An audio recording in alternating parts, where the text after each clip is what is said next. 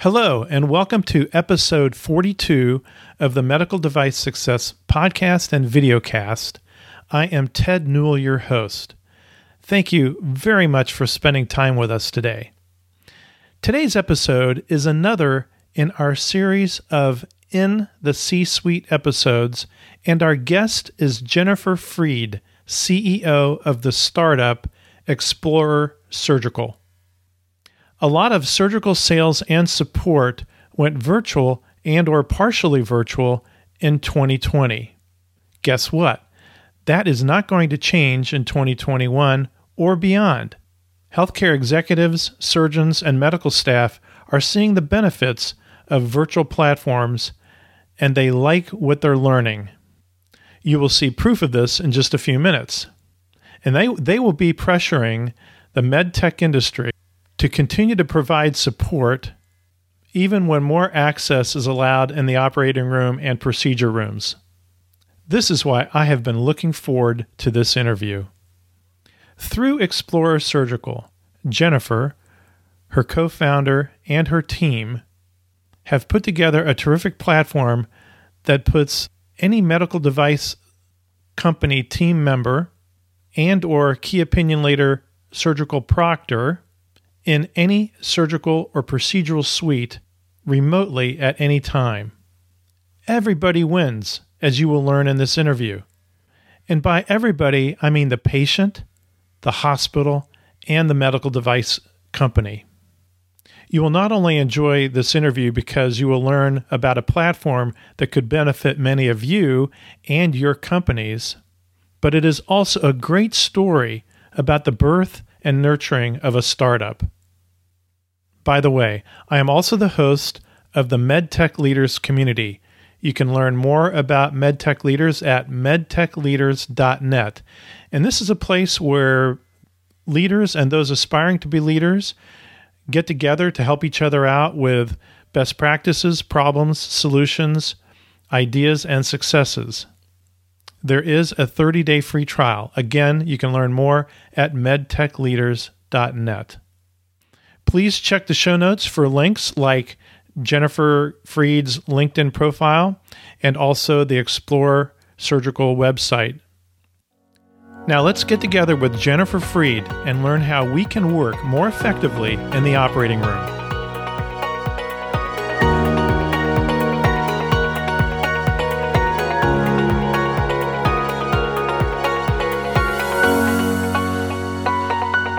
Jennifer Freed, thank you so much for being on the podcast and videocast today.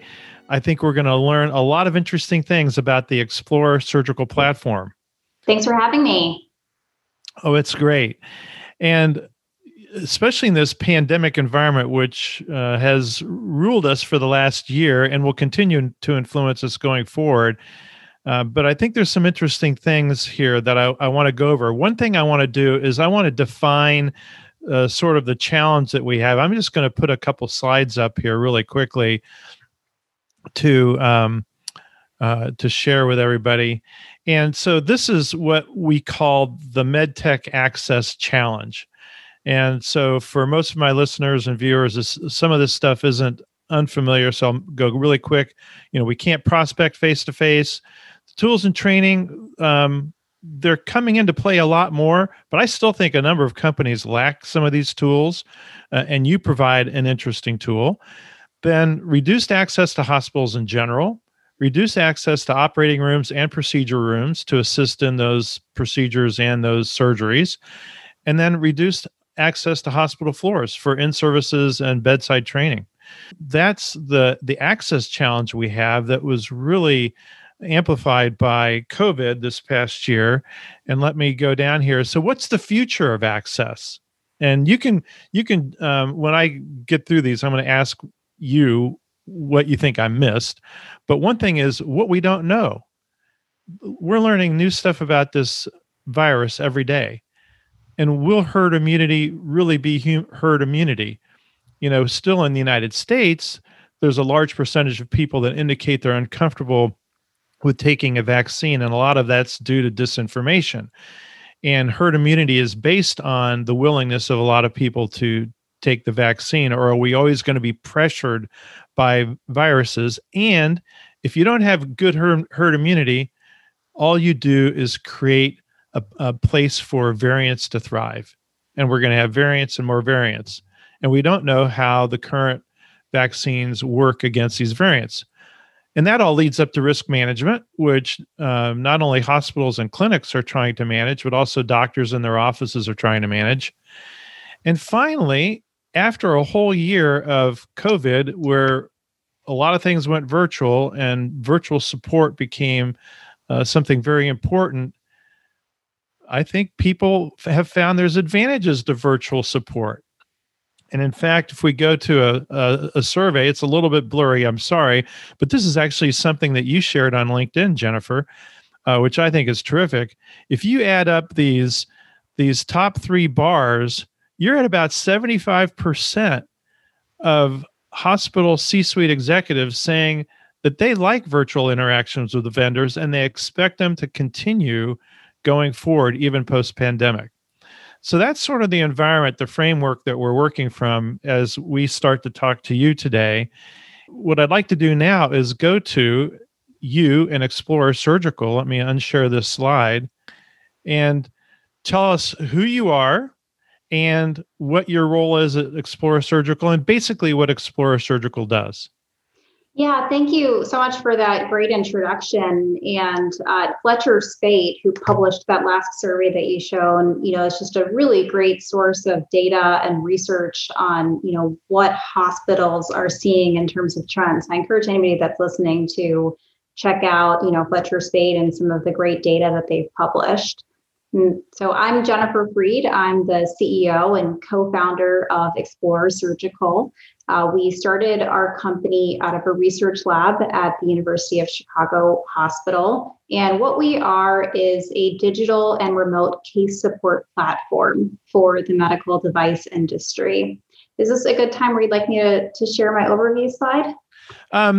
Not yet, because I want to make a comment about this. But one of the things we agreed to, Jennifer, is, frequently when I'm talking to a CEO in the C-suite series, is I like to sort of go into their background story.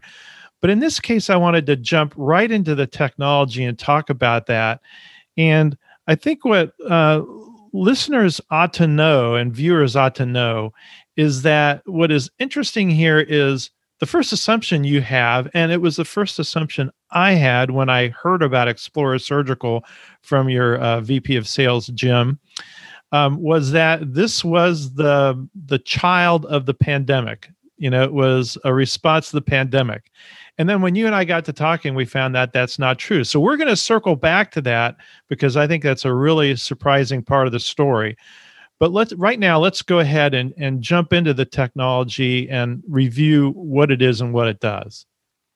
Yeah, so I'll share my screen. Can you see everything okay? It's right. Yes, ma'am. That's right there. Perfect. So, what Explorer is a digital and remote case support platform, as I mentioned.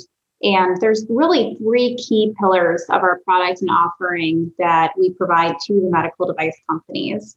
The first is having a digital playbook to show best practices. So we work with med device companies to script out best practices for each procedural step and also for each team member in the room. So it's like an interactive digital IFU so that team members can have access to best practices in real time while they're doing the procedure. The second pillar of our platform is intraoperative data capture.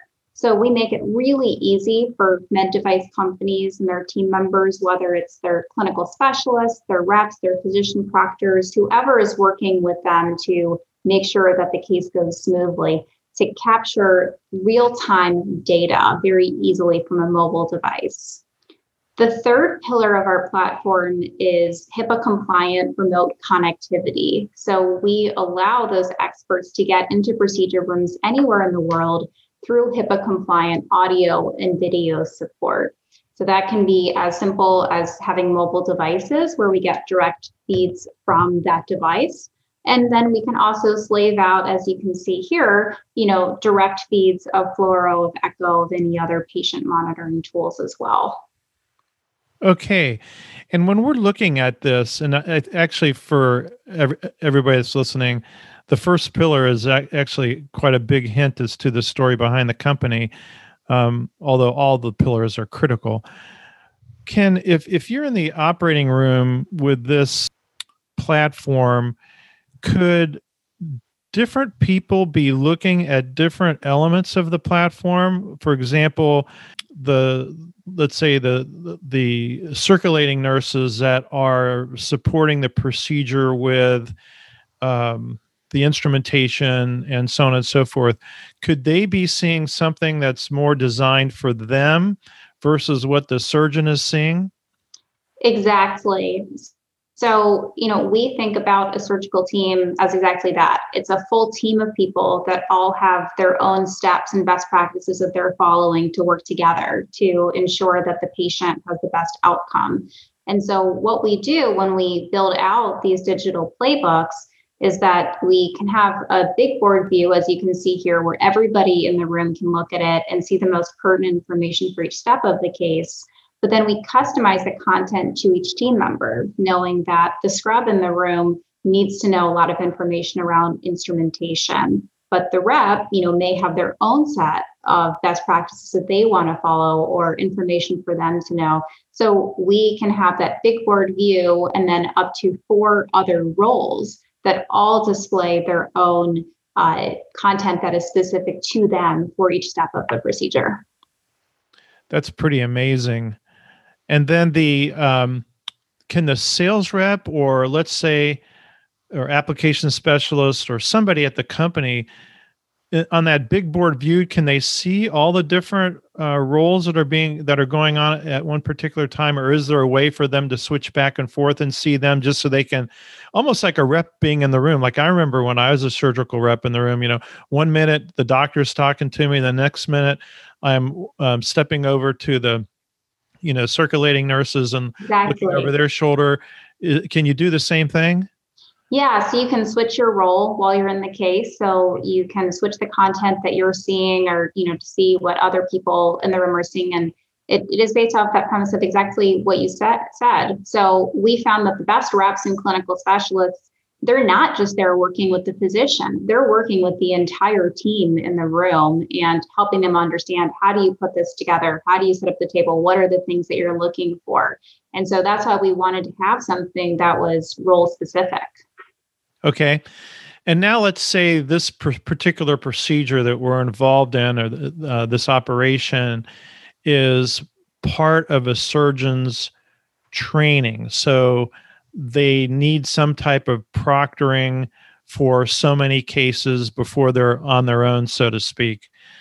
Is it possible now for a supervising surgeon or a key opinion leader to be looking in on the procedure and commenting and annotating or directing? Are there tools for that? Absolutely. And there's, a wealth of videos and things that you can see on our website that walk you through those different features. But, for us, it's the full package of having all of these together that makes us explore. So if I'm an expert physician and I'm proctoring a new physician learning that technology, the new physician is able to have the step-by-step best practices in the room for them and for their team to be able to see. If you think about the second piece of it, that's probably what I, the expert physician, am going to be able to do, is to capture specific information around how the case went, leaving notes, taking pictures and annotating them and so forth, to store in a record for somebody to be able to see and access later to learn from. But then I'm also able to see everything that's going on in the room in real time. So I can see up to 4 different views of video in the room. I can annotate on those. I can share my screen and annotate on that. So there's a number of different ways that I can interact with that team, even though I'm not physically in the room with them. And so let's say the surgeon that's actually in the operating room is in one of these cases, and it's a case where they're being proctored, assisted, so on, by a remote surgeon. And this surgeon could be 1,000 miles away, right? Absolutely. I mean, okay. They could be across the globe. Right. Okay. So they're being assisted, and let's say they run into a question or a little bit of trouble. Something's not quite right, and maybe the patient's anatomy that they didn't expect, and they have to work around it. And so, is this a place where the operating surgeon can talk to the proctoring surgeon and say, look, this seems a little unusual to me, and I'm not sure what I should be doing, or what do you recommend in a case like this, so they can have this conversation while the surgery is taking place? Absolutely. They're having that conversation in real time. The proctoring physician is able to see everything remotely. So, that physician might pull up the live fluoroscopy and start marking it up. So demonstrating specific things for the physician in the room to see. So you can share live annotations. I also might say, great, I want to pull up something else for you to see that I have on my phone, a picture of another case or another record. And I want to show this to you and walk you through this before you do this particular step on the patient that's on the table right now. So there's a ton of different ways to be able to interact, just like you and I are doing on Zoom right now, where I'm sharing my screen and you're sharing your screen and we can see each other. You can do all of those things live during a procedure, but it's all done in a compliant manner. Excellent. And one thing I want to emphasize with the viewers, and I found this, I guess it shouldn't be considered unusual, but fascinating when you and I first talked, is the idea that there's a lot of products that we're involved with that have to go through some pretty significant clinical studies. And in a clinical study for a surgical product, there's a very well-defined surgical protocol. And for a company, for a med tech company, it looks to me like this could be a terrific advantage in making sure that representative or application specialist that is either virtual or perhaps present, the doctor and the staff are all following the clinical protocol accurately, because it's right there in front of them. They can't miss a step and make a mistake that could impact not only the outcome for the patient, but also the outcome for the clinical trial. Absolutely. So if you think about all the steps that a company takes when they're getting ready for a clinical trial case, so often you have the team flying the night before, you're going through likely a PowerPoint of here's the step-by-step, you're having some videos, and then you're going to do the same thing the morning of. So, we're able to replace all of that with one tool and having kind of that step-by-step playbook that you can actually talk through and use it the night before. You can use it the morning of as you're preparing. And then you can also use it live during the case. So you're able to reinforce all of that training and best practices. And then, we all know that field clinical engineers that are in the room, and, they're big stacks of notebooks, right? So they're trying to frantically capture as much information as they possibly can about the case. There's specific data points that they want to have to be able to put into, their EDC tool to be able to share as part of the procedure. But there's oftentimes, 5 or 10 times more data points the company itself is interested in. And so we see that all the time. And the same field clinical engineers pulling out their phones to take a picture of something during the case and noting down, at this time I took this picture of this. And so now we can have all of this together stored in, one comprehensive location. Yeah, it's really impressive. And you can record. Absolutely. So we don't record by default, just to be clear, but we can absolutely enable recording for our customers so long as the proper consenting has taken place. Right. And it seems to me that recording could be valuable in the case of a clinical trial. Oh, absolutely. Yeah. I mean, especially when volume is low and people are just learning how to do a procedure, there's all this knowledge that ends up getting dispersed, geographically. So if each site has only done 1 or 2 procedures, imagine how much learning there's been collectively by the 10th procedure. And you can now take all of that and share it with the physician that's about to do the 10th procedure. We're really excited about this.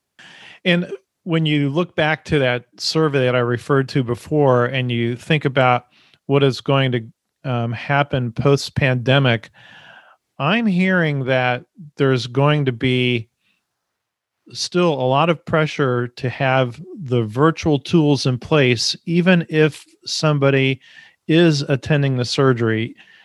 Even if an application specialist or a sales representative is in the OR, there will be now a lot more interest in having the virtual tools in place just because of some of these advantages. Absolutely. So when we've explained this platform, I think pretty well. I'm trying to think if there's, I guess, one question for you now that we've seen it is the name of the company is Explora Surgical, and it's obvious that the path that you took was towards surgery, and you could also say other procedures because you could call an endoscopy room a procedural room, right, as opposed to an OR, even though it's basically the same thing. What about other areas of the hospital? Do you see your technology going into other areas of the hospital as well? It's funny, and we have a number of folks that have spent a lot of time in the cardiology space on our board, and they give me a hard time all the time about the name Explora Surgical and said, you need to change that. So at some point, you'll see a press release from us and you'll see a broader name. But for now, I have other things on my plate to worry about. But I think we see this as a really great tool that can be applied within the four walls of any kind of invasive procedure. And so we see it as a great fit for the OR, for the cath lab, the EP lab, IR, GI, you name it, right? So any kind of, invasive and interventional procedure that's being done on a patient, we think this is a great fit for.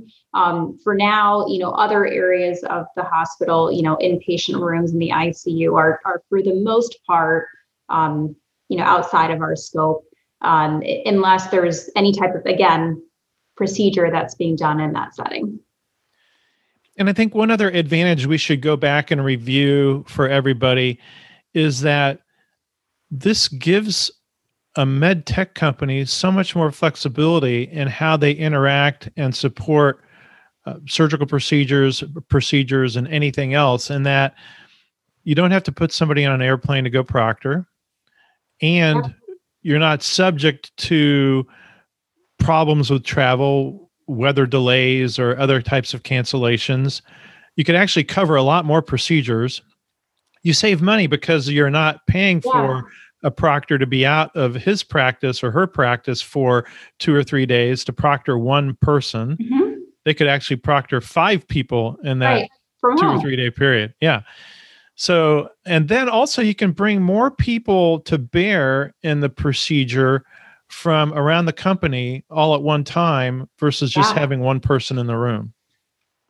It's funny. I think that in the last year has really opened up a lot of eyes to this. So, prior to COVID, what was being done, I think was impractical along a lot of spectrums, flying half a dozen people around the world to go watch one procedure, incurring tens of thousands of dollars of expense and many days of travel for, a 3-hour case.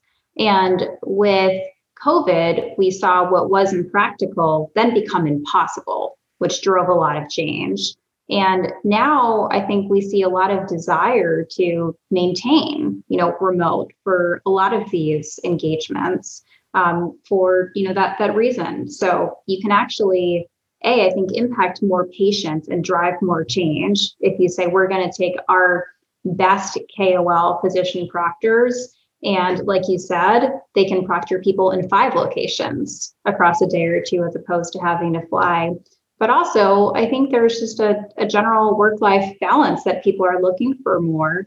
And, at the end of the day, that physicians, the medical device sales reps, the clinical specialists, the clinicians, we're all people, and people like to be with their families. They like to, put their kids to bed at night and have dinner with their spouse.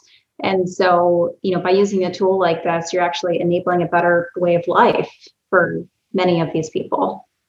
Absolutely. Awesome. So let's move to the story behind the company, which I think is fascinating. And This will surprise people because Explora Surgical was not the child of the pandemic. It was actually started a number of years ago. And let's talk about that. So I think you told me that this started around 2015. How did this happen? Yeah, so my co-founder, Alex Lingerman, who's a head and neck surgeon, started a research lab about 10 years ago, actually in 2011, at the University of Chicago that was studying operating room workflow and operating room efficiency, or the lack thereof, if you ask him. And I met Alex 2 years later in 2013 when I had gone back to graduate school. And at the time, I was working as a healthcare venture capitalist, investing in early stage healthcare companies. And I met Alex through a program at the University of Chicago where, in talking to him, he really opened my eyes to a lot of the challenges that he saw really around the variability of what happened in the surgical suite. And to be honest, when he described, some of the issues that he had where certain things weren't ready, or he had brand new team members coming in that didn't know the specific steps of the case, and how that would result in, what we later measured to be about 5 to 10% of intraoperative time being spent in preventable delays, I didn't believe him. And I just said, Alex, there's no way that you have this many issues in surgery.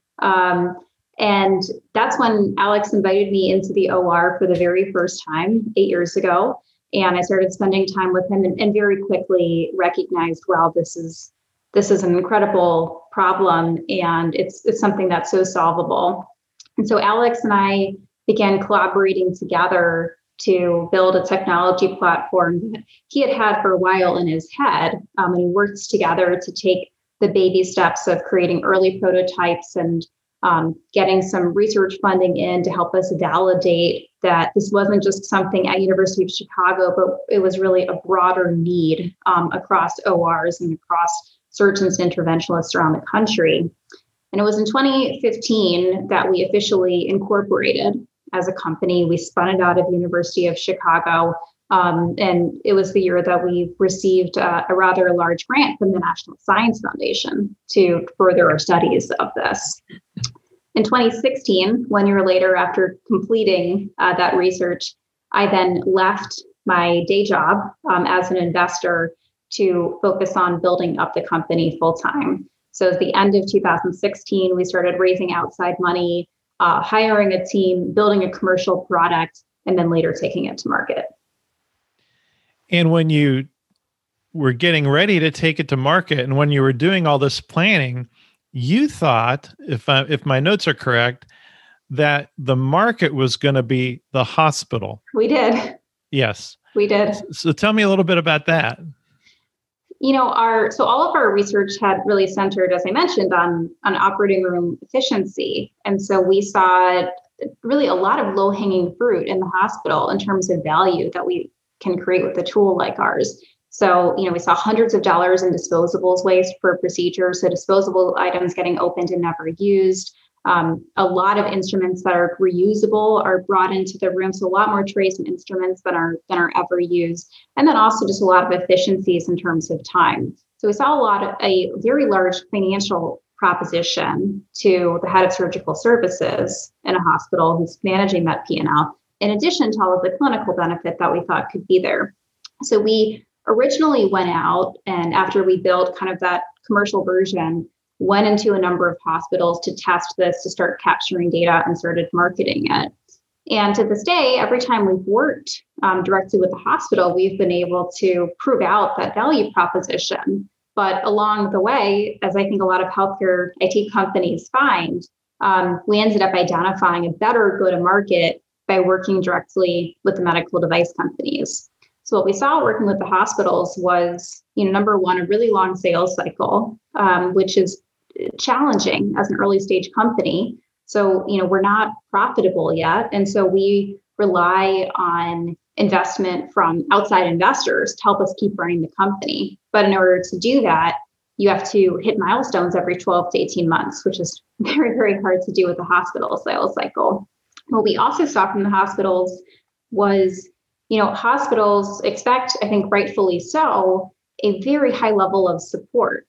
And so when hospitals were purchasing the software from us directly, they wanted our team to be in the room with them every day, guiding the software, setting it up, working with the team. And what we recognized was that the greatest demand for our product was in very vendor heavy specialties and procedures. And so often it would be the medical device rep or clinical specialist that would end up sitting with my team and saying, no, give me the phone, right? I've got it. I know all the steps. I'm working with the team. I've got it covered. And it led to one of the top 3 cardiology companies reaching out to us as a company. And we started engaging with them a couple of years ago. And that went so well that we looked around and said, I think this is a better go-to-market and a way for us to really further the growth of our company, of our product. And we have been doing that ever since. So I want to go back to the hospital being the original target and the proposition that you could save procedure time, improve outcomes, save costs on disposables and reusables. And were you able to build a financial case around that was pretty obvious? Like what could a hospital save? How can you give me an example of what savings might be? Yeah, the lowest hanging fruit is absolutely just the disposables, right? So especially as you're shifting toward value-based healthcare, hospitals are getting a fixed reimbursement for more and more procedures. So any disposable items that could open and unused end up falling on the hospital. And what we see, it does vary across surgical specialties, but general surgery, I think we saw had the lowest amount in terms of dollar waste. And even that generally was several $100s per case. Really? Wow. It's absolutely incredible. And I think it drives from the culture of the OR, where if you look at the team in the room, people want to be as prepared as possible. So if you ask, the scrub and say, why are you opening up everything? They're going to say, well, I don't want to be that person where the surgeon reaches out their hand and I don't have everything. And it reminds me so much of just how sometimes incentives are so misaligned in our healthcare system in terms of expense. And so, that scrub may have been yelled at before by somebody for not having something ready. And so there's this culture of open everything, have everything ready, all of this. And there's been a shift of hospitals now, and you'll see the preference items, and different hospitals have been putting forth different initiatives because there's a lot of opportunity there saying, here's the items that you should have in the room, that should be open. And here's the items that you need to have in the room. Please don't open them, but they should be available and they should be sitting over here on this table in case it's needed. So, there's a huge opportunity there. And there's, many other researchers that have published on this. There's, a neurosurgery team, I can't remember which hospital, but they saw over $1,000 of wasted disposables per case. So it's really just, I think that's the most tremendous low-hanging fruit that is there. And I could go off for a long time about it, but right. I still believe there is so much value in a system like this, being used in hospitals, and whether that comes directly from us or companies like us, or whether it comes from a medical device company, using a tool like this benefits all the parties that are involved and ultimately benefits the patient. And so when they're using your platform, they're following the steps and the instructions within the platform and preparing for the surgery and then supporting it. There are those tools built into it that help stop the people preparing from the surgery from opening up the unnecessary things and taking those steps that are expensive. Yeah, so we can, at the very beginning of the case, not just have a list, but also have visuals of here's exactly, what should be open and available. And here are the things that, you should have available, but don't open them up yet in terms of, the single-use peel packs. And people are visual learners, especially people that are in a clinical setting. We've seen this over and over again. And so if you give somebody, a preference card sheet and you've got 4 pages of, 6-point font, right? Like we've all seen those preference cards.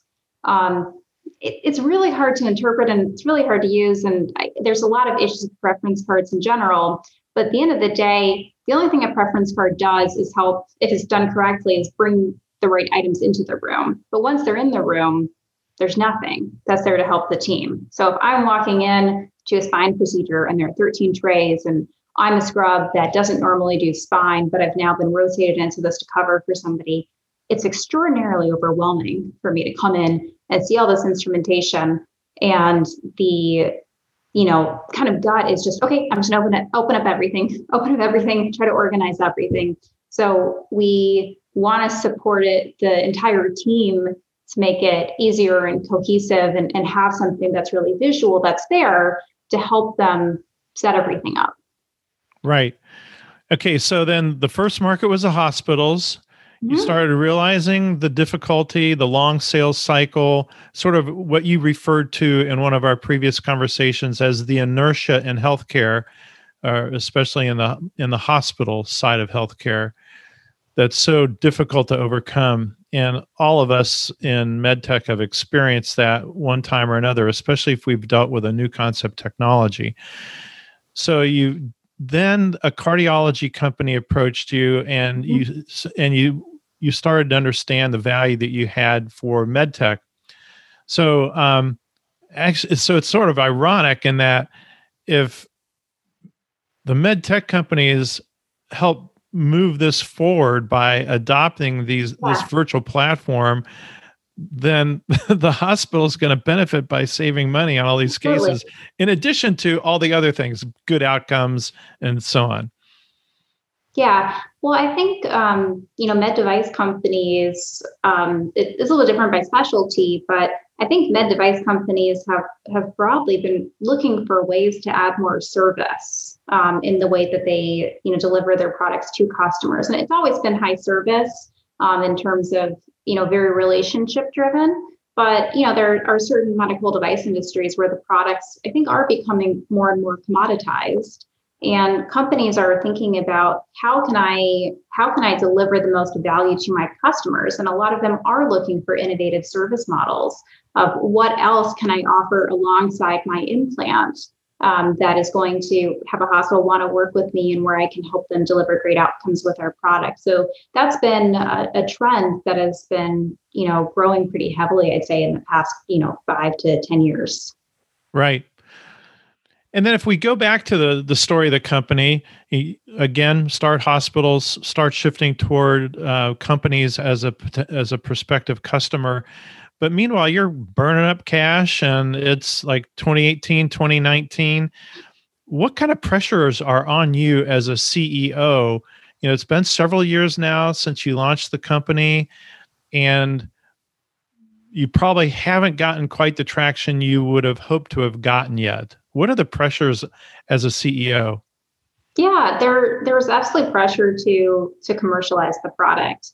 And fortunately, we have a great set of investors behind us who are very experienced healthcare investors, and are patient, because I've had a lot of people say, look, it takes 10 years to build a great healthcare company. I think it's 15 years for biotech. So for software, I don't know, maybe we're slightly lower than average. But yeah, there's absolutely pressure, like I said, to meet those milestones.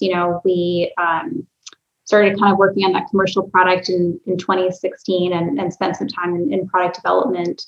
But 2018 is really when we sat and said we want to start making the switch to focus more on med device companies after having that initial engagement. And ironically, 2018 was also the year that I had a lot of hospitals call me back with signed contracts. So it's so funny the way things work out. In 2016 and 2017, I think I personally met with, I want to say 75 or 80 different surgical services directors around the country. I mean, I was on a plane all the time going. I was a salesperson. I met with everybody, wanted to hear, people were looking for. And, there were certain hangups that I won't bore everybody with the details of it. But, we sometimes find really great teams that wanted to use the system, that wanted to buy it, but couldn't quite get it through the purchasing process. It was really ironic that as a team, right when we said, okay, let's focus on getting more medical device customers, that all of a sudden I had these hospital contracts in hand. And so there was a period of time where we were doing both. And, I think that experience helped us really validate that our better go-to-market at the time was working exclusively with medical device companies. And it wasn't until a couple of months ago that we actually rolled off of our very last existing commercial hospital agreement. So we still do work with hospitals today, and there's so much value for us in having those direct relationships. But for now, we don't see it as our go-to-market. Right. And as you started moving into med tech, and let's still stay pre-COVID, medical device companies as potential customers, did you find that there was a kind of inertia there? For example, the same thing that CRM ran into as companies tried to adopt CRM programs, the sales team was like, oh, you got to be kidding. You want me to do this? You want me to fill out all this stuff on the computer and give you all this information? This is my information. I'm the owner of my territory. Sure. The whole lone wolf type of thing. I don't need help from somebody else. Sure. I'll take care of it. Did you run into that? Yes. And I think we still do in some ways. I do think the med tech model is evolving very rapidly right now. I think that what's happened in the past 12 months has really been a catalyst for change in the best possible way, thinking about this. So, what we end up working with a lot of our customers on and working with the reps and clinical specialists that are on the ground is, digital is the future. And, just like, you and I are doing this over Zoom right now, I had to learn I was using Zoom before this, but any person in business right now has to learn how to use video conferencing and how to use it effectively as part of how to deliver their job. Digital is the future for med tech. And so I think the resistance won't last very long. And people are learning that, we need to embrace digital tools because this is how things are going to get done. And so, we encourage everybody to really think about using digital tools as part of their toolkit to be a great seller and to, provide great clinical support to teams that are using their product. And if you look at the survey results that you shared earlier, you may not be able to do your job very well if you don't start to incorporate digital tools in. So there's always going to be people that resist it. But, I think the market has now spoken and has said, this is going to be our norm. It's interesting. Back at the beginning of the pandemic, I was talking to some of my executive colleagues about their challenges in trying to get their sales teams to start working virtually with customers and with prospects. And a couple of them told me that when I asked them, can everybody adapt to this? And one of them said, Ted, I think 30 or 40% of my team, and these are traditionally good sales reps, but they're not going to be able to do this. So it's almost like there could be a different profile of a person that will succeed in this new environment. And, if you're not that profile, either you're going to have to get out or you're going to have to change because this is the future. I agree with you. Yeah. Whether people like it or not, and I hope more people like it than don't, it's a part of how business is going to be done. Right.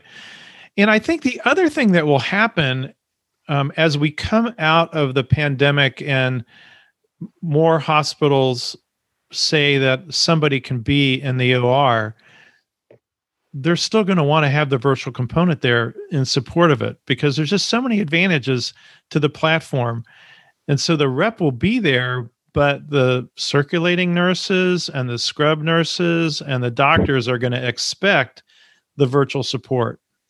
Well, 100%.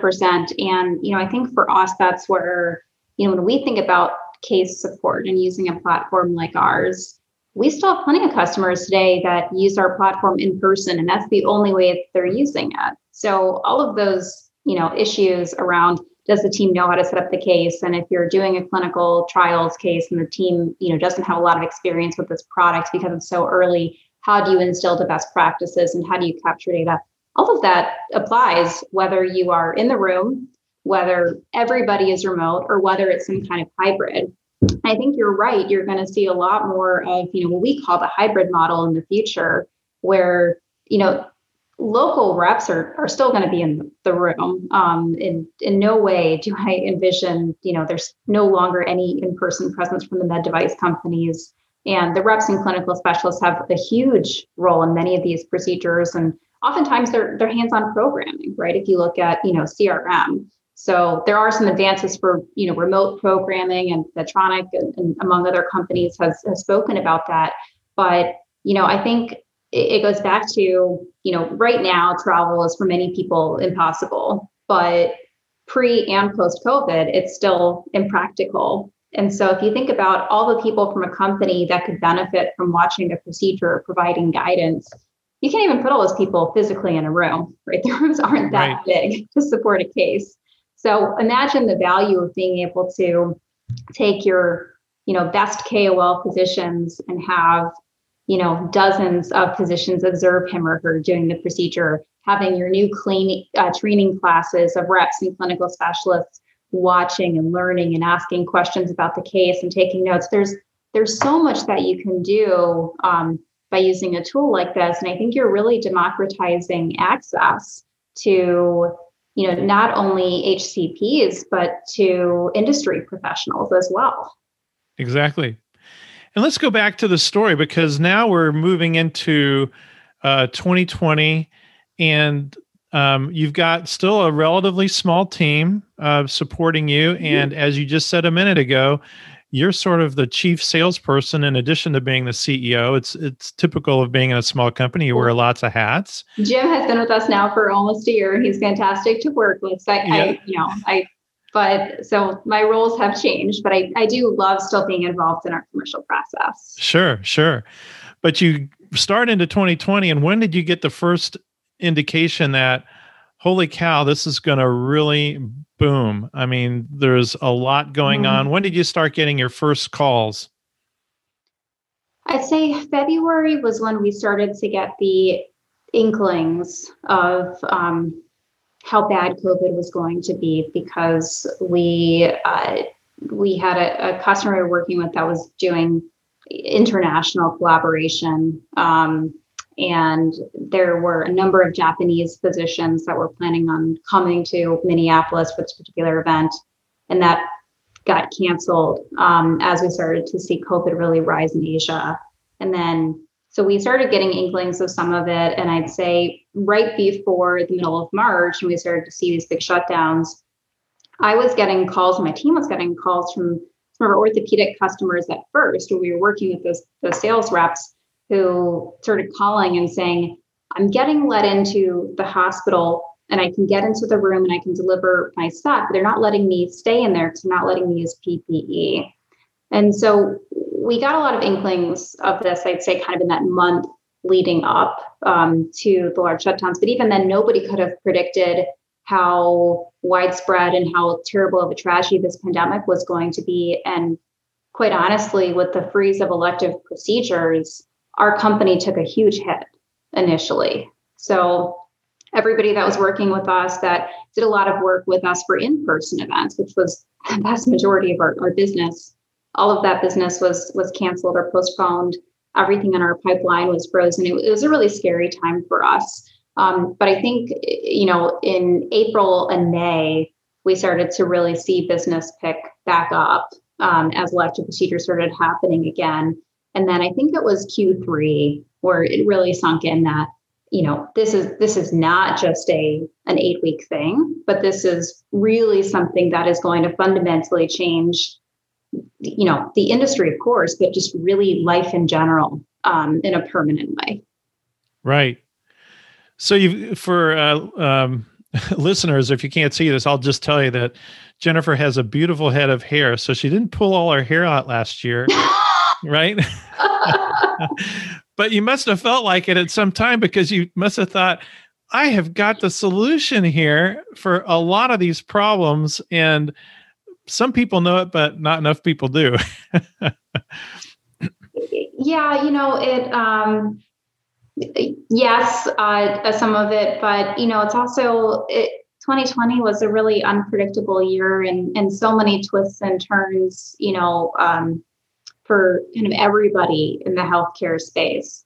So, I think that, like I said, the first couple of months, we really weren't sure what it was going to mean, but we're really excited about what's happening in 2021.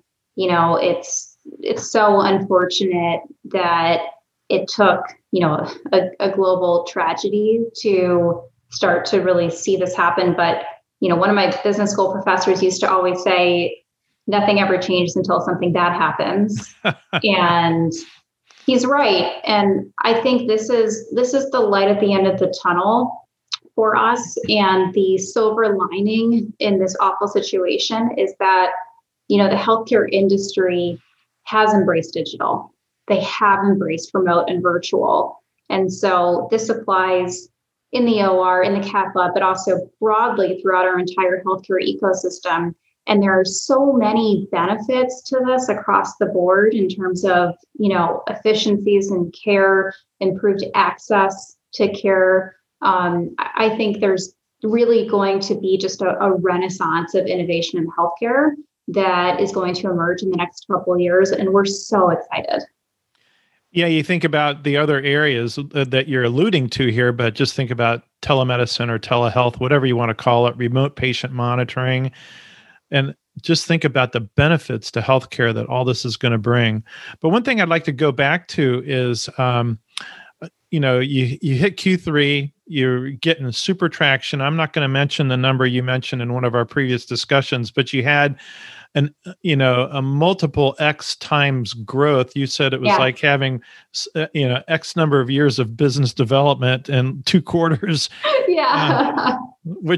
And you were, again, still very involved in all the selling, but you did bring on Jim Surrey and started a sales team.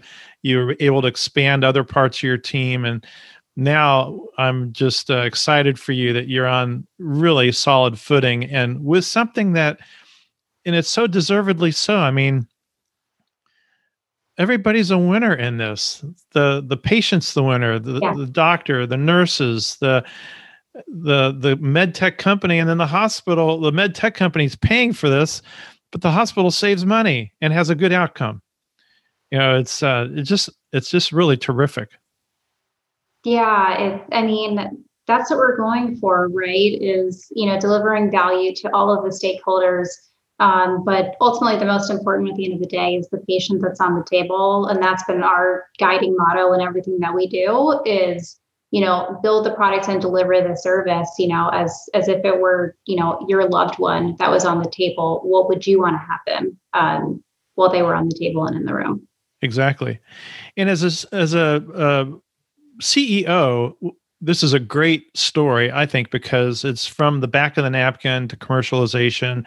You don't see a lot of CEOs that are founders of a company actually make it to commercialization because either they're too technologically oriented or they have some other weakness. And if they don't know it, the board knows that a change has to take place. So I just think it's great that you took it from the napkin to commercialization. It's a great story. What advice do you have for other CEOs in your particular situation that are, they started with that, back of the napkin business design and they're on the cusp of commercialization? What advice do you have? I'd say have patience as much as you possibly can. I'm absolutely not a patient person, but I am glad that we continued persisting even through some of, I'd say the darker times where, we were worried about, would the market accept this and were we too early? So I'd say absolutely have patience. I would say take advantage of as much non-dilutive capital raising as you can through grants. That's, I think, the best thing about being in the healthcare space is there's access to so much research funding that you can get to help bring your products to market. And then the last thing I'd say is, keep doing customer discovery every single day. So if the last year taught us anything, is that the market evolves really quickly. So what may be happening one day may be totally different the next day, the next week, the next month. And at the end of the day, if you're delivering a product that creates value for your customers, everything is going, everything I do think will turn out. And so, but you have to keep listening to your customers and what they need and what works for them to make sure that you're still offering value. Right. Do you have any business heroes? Business heroes. Yeah, I should have prepped you. I should have prepped you for that one. I'm sorry I didn't.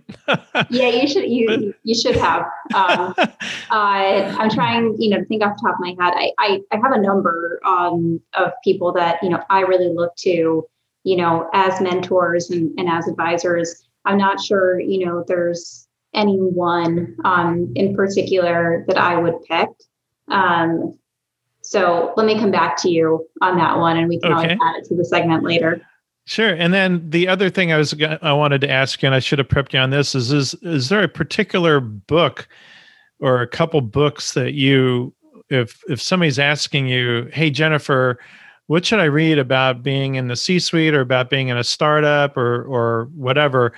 Are there any books that you seem to always recommend? So for startups, The Hard Thing About Hard Things is a favorite of mine. The Hard Thing About Hard Things. Yeah, I hope I got that title correct. Well, I will look it up, and it'll be in the show notes for people to refer to. So I'd not heard of that one. Okay, The Hard Thing About Hard Things, and any other? It's all about the really early days of building a company and a lot of the lessons that were learned. So that's probably my favorite, most enjoyable business book that I recommend about early stage companies. And then there is another book that is, if I don't offend the author, I wouldn't say it is as easy of a read, but it is extraordinarily useful, which is called Venture Deals by Brad Feld. And it's, how to be smarter than your venture capitalist lawyer. And it just does a really nice job of explaining the different terms that you see in venture capital financings. And I think it's extraordinarily useful and an ongoing reference for any entrepreneur that wants to raise outside capital to have as a book that's on their bookshelf. And what made you entrepreneurial? What do you think, gave you the entrepreneur's gene, so to speak? It's funny. I don't know if I have, you say that at first and I say, actually, I don't know if I have the genes. Then I look at, my mom, who runs her own business, and her parents who, both immigrated here after the Holocaust and both ran their own businesses. So maybe there is actually something that's in my DNA. I'll have to get it sequenced and let you know. But it wasn't something that I thought I was going to do. It wasn't my plan coming out of college. It wasn't my plan going into or out of business school. So I feel like this opportunity really chose me in many ways. And I'm so glad that I'm doing it. And it's been absolutely incredible to think about, 8 years ago, having never been in an operating room and meeting Alex for the first time and sitting in this little office that, we had as a miniature lab in the new hospital, University of Chicago, to where we are today, now being, a global company with over 30 team members. It's been really incredible. And I'm so thankful for the journey and everything that we've done so far, and just couldn't be more excited about what's to come. Well, you've accomplished a lot. It's a really impressive story. And I'm impressed that somebody that was not used to the medtech industry, and especially being as intimately as involved as being in the operating room, which I spent many years in the operating room supporting doctors. But for you to go in and to be able to have the open mind to understand what your co-founder was trying to explain to you and see what was going on and see the deficiencies there and what the solution could be is really impressive. So a hearty congratulations. I don't know that that's anything that's special to me. I think it's, at the end of the day, it's a team working together, just like they would in any other industry and in any other setting, with arguably much higher stakes, taking care of a patient. But, that's been our goal the whole time, is how do we enable a team of people to work together as best as they possibly can to provide a great outcome for that patient. And so in this case, that team of people is, the physician, the scrub, the circulator, the anesthesia team, and the medical device company and their team members who are an integral part of that team's success. And it's how do you have a tool that really enables them to work together to provide the information they need to provide, to capture the data that they need, and to allow them to communicate with each other. So, they're the same problems that you see in every other setting. But for us, solving this problem provides, so much value on so many different dimensions, which is what makes it so fulfilling. Well, that's great. And one thing I'd like to say is that I hope that, in a year, we might be able to circle back with you for a short interview and see where you are, because sure. I think there's going to be some really, really big changes. That'd be great. Yeah, absolutely. Well, thanks so much for spending the time with me and the listeners and the viewers today. This has been just a terrific interview, a lot of great things to share, and I really wish you and your team the best as you move forward. Thank you so much. Everybody wins. Most important, the patient, because the Explorer platforms help assure that best practices are followed for the procedure. The hospital wins because they have reduced OR time and costs. The medical device company wins because they are providing excellent support for the procedure at hand. The sales rep wins because by directing the implementation of this technology, they look like the ultimate professional. Jennifer is leading a winning team and a winning platform. I can't wait to see where they are in a year. And do you remember the conversation we had with Stephanie Maris a couple episodes ago? She was leading the entrepreneurship program at the University of California, San Francisco. She said that successful entrepreneurs typically have to pivot somewhere in the early years of commercialization as they listen to the market. Explorer Surgical did just that.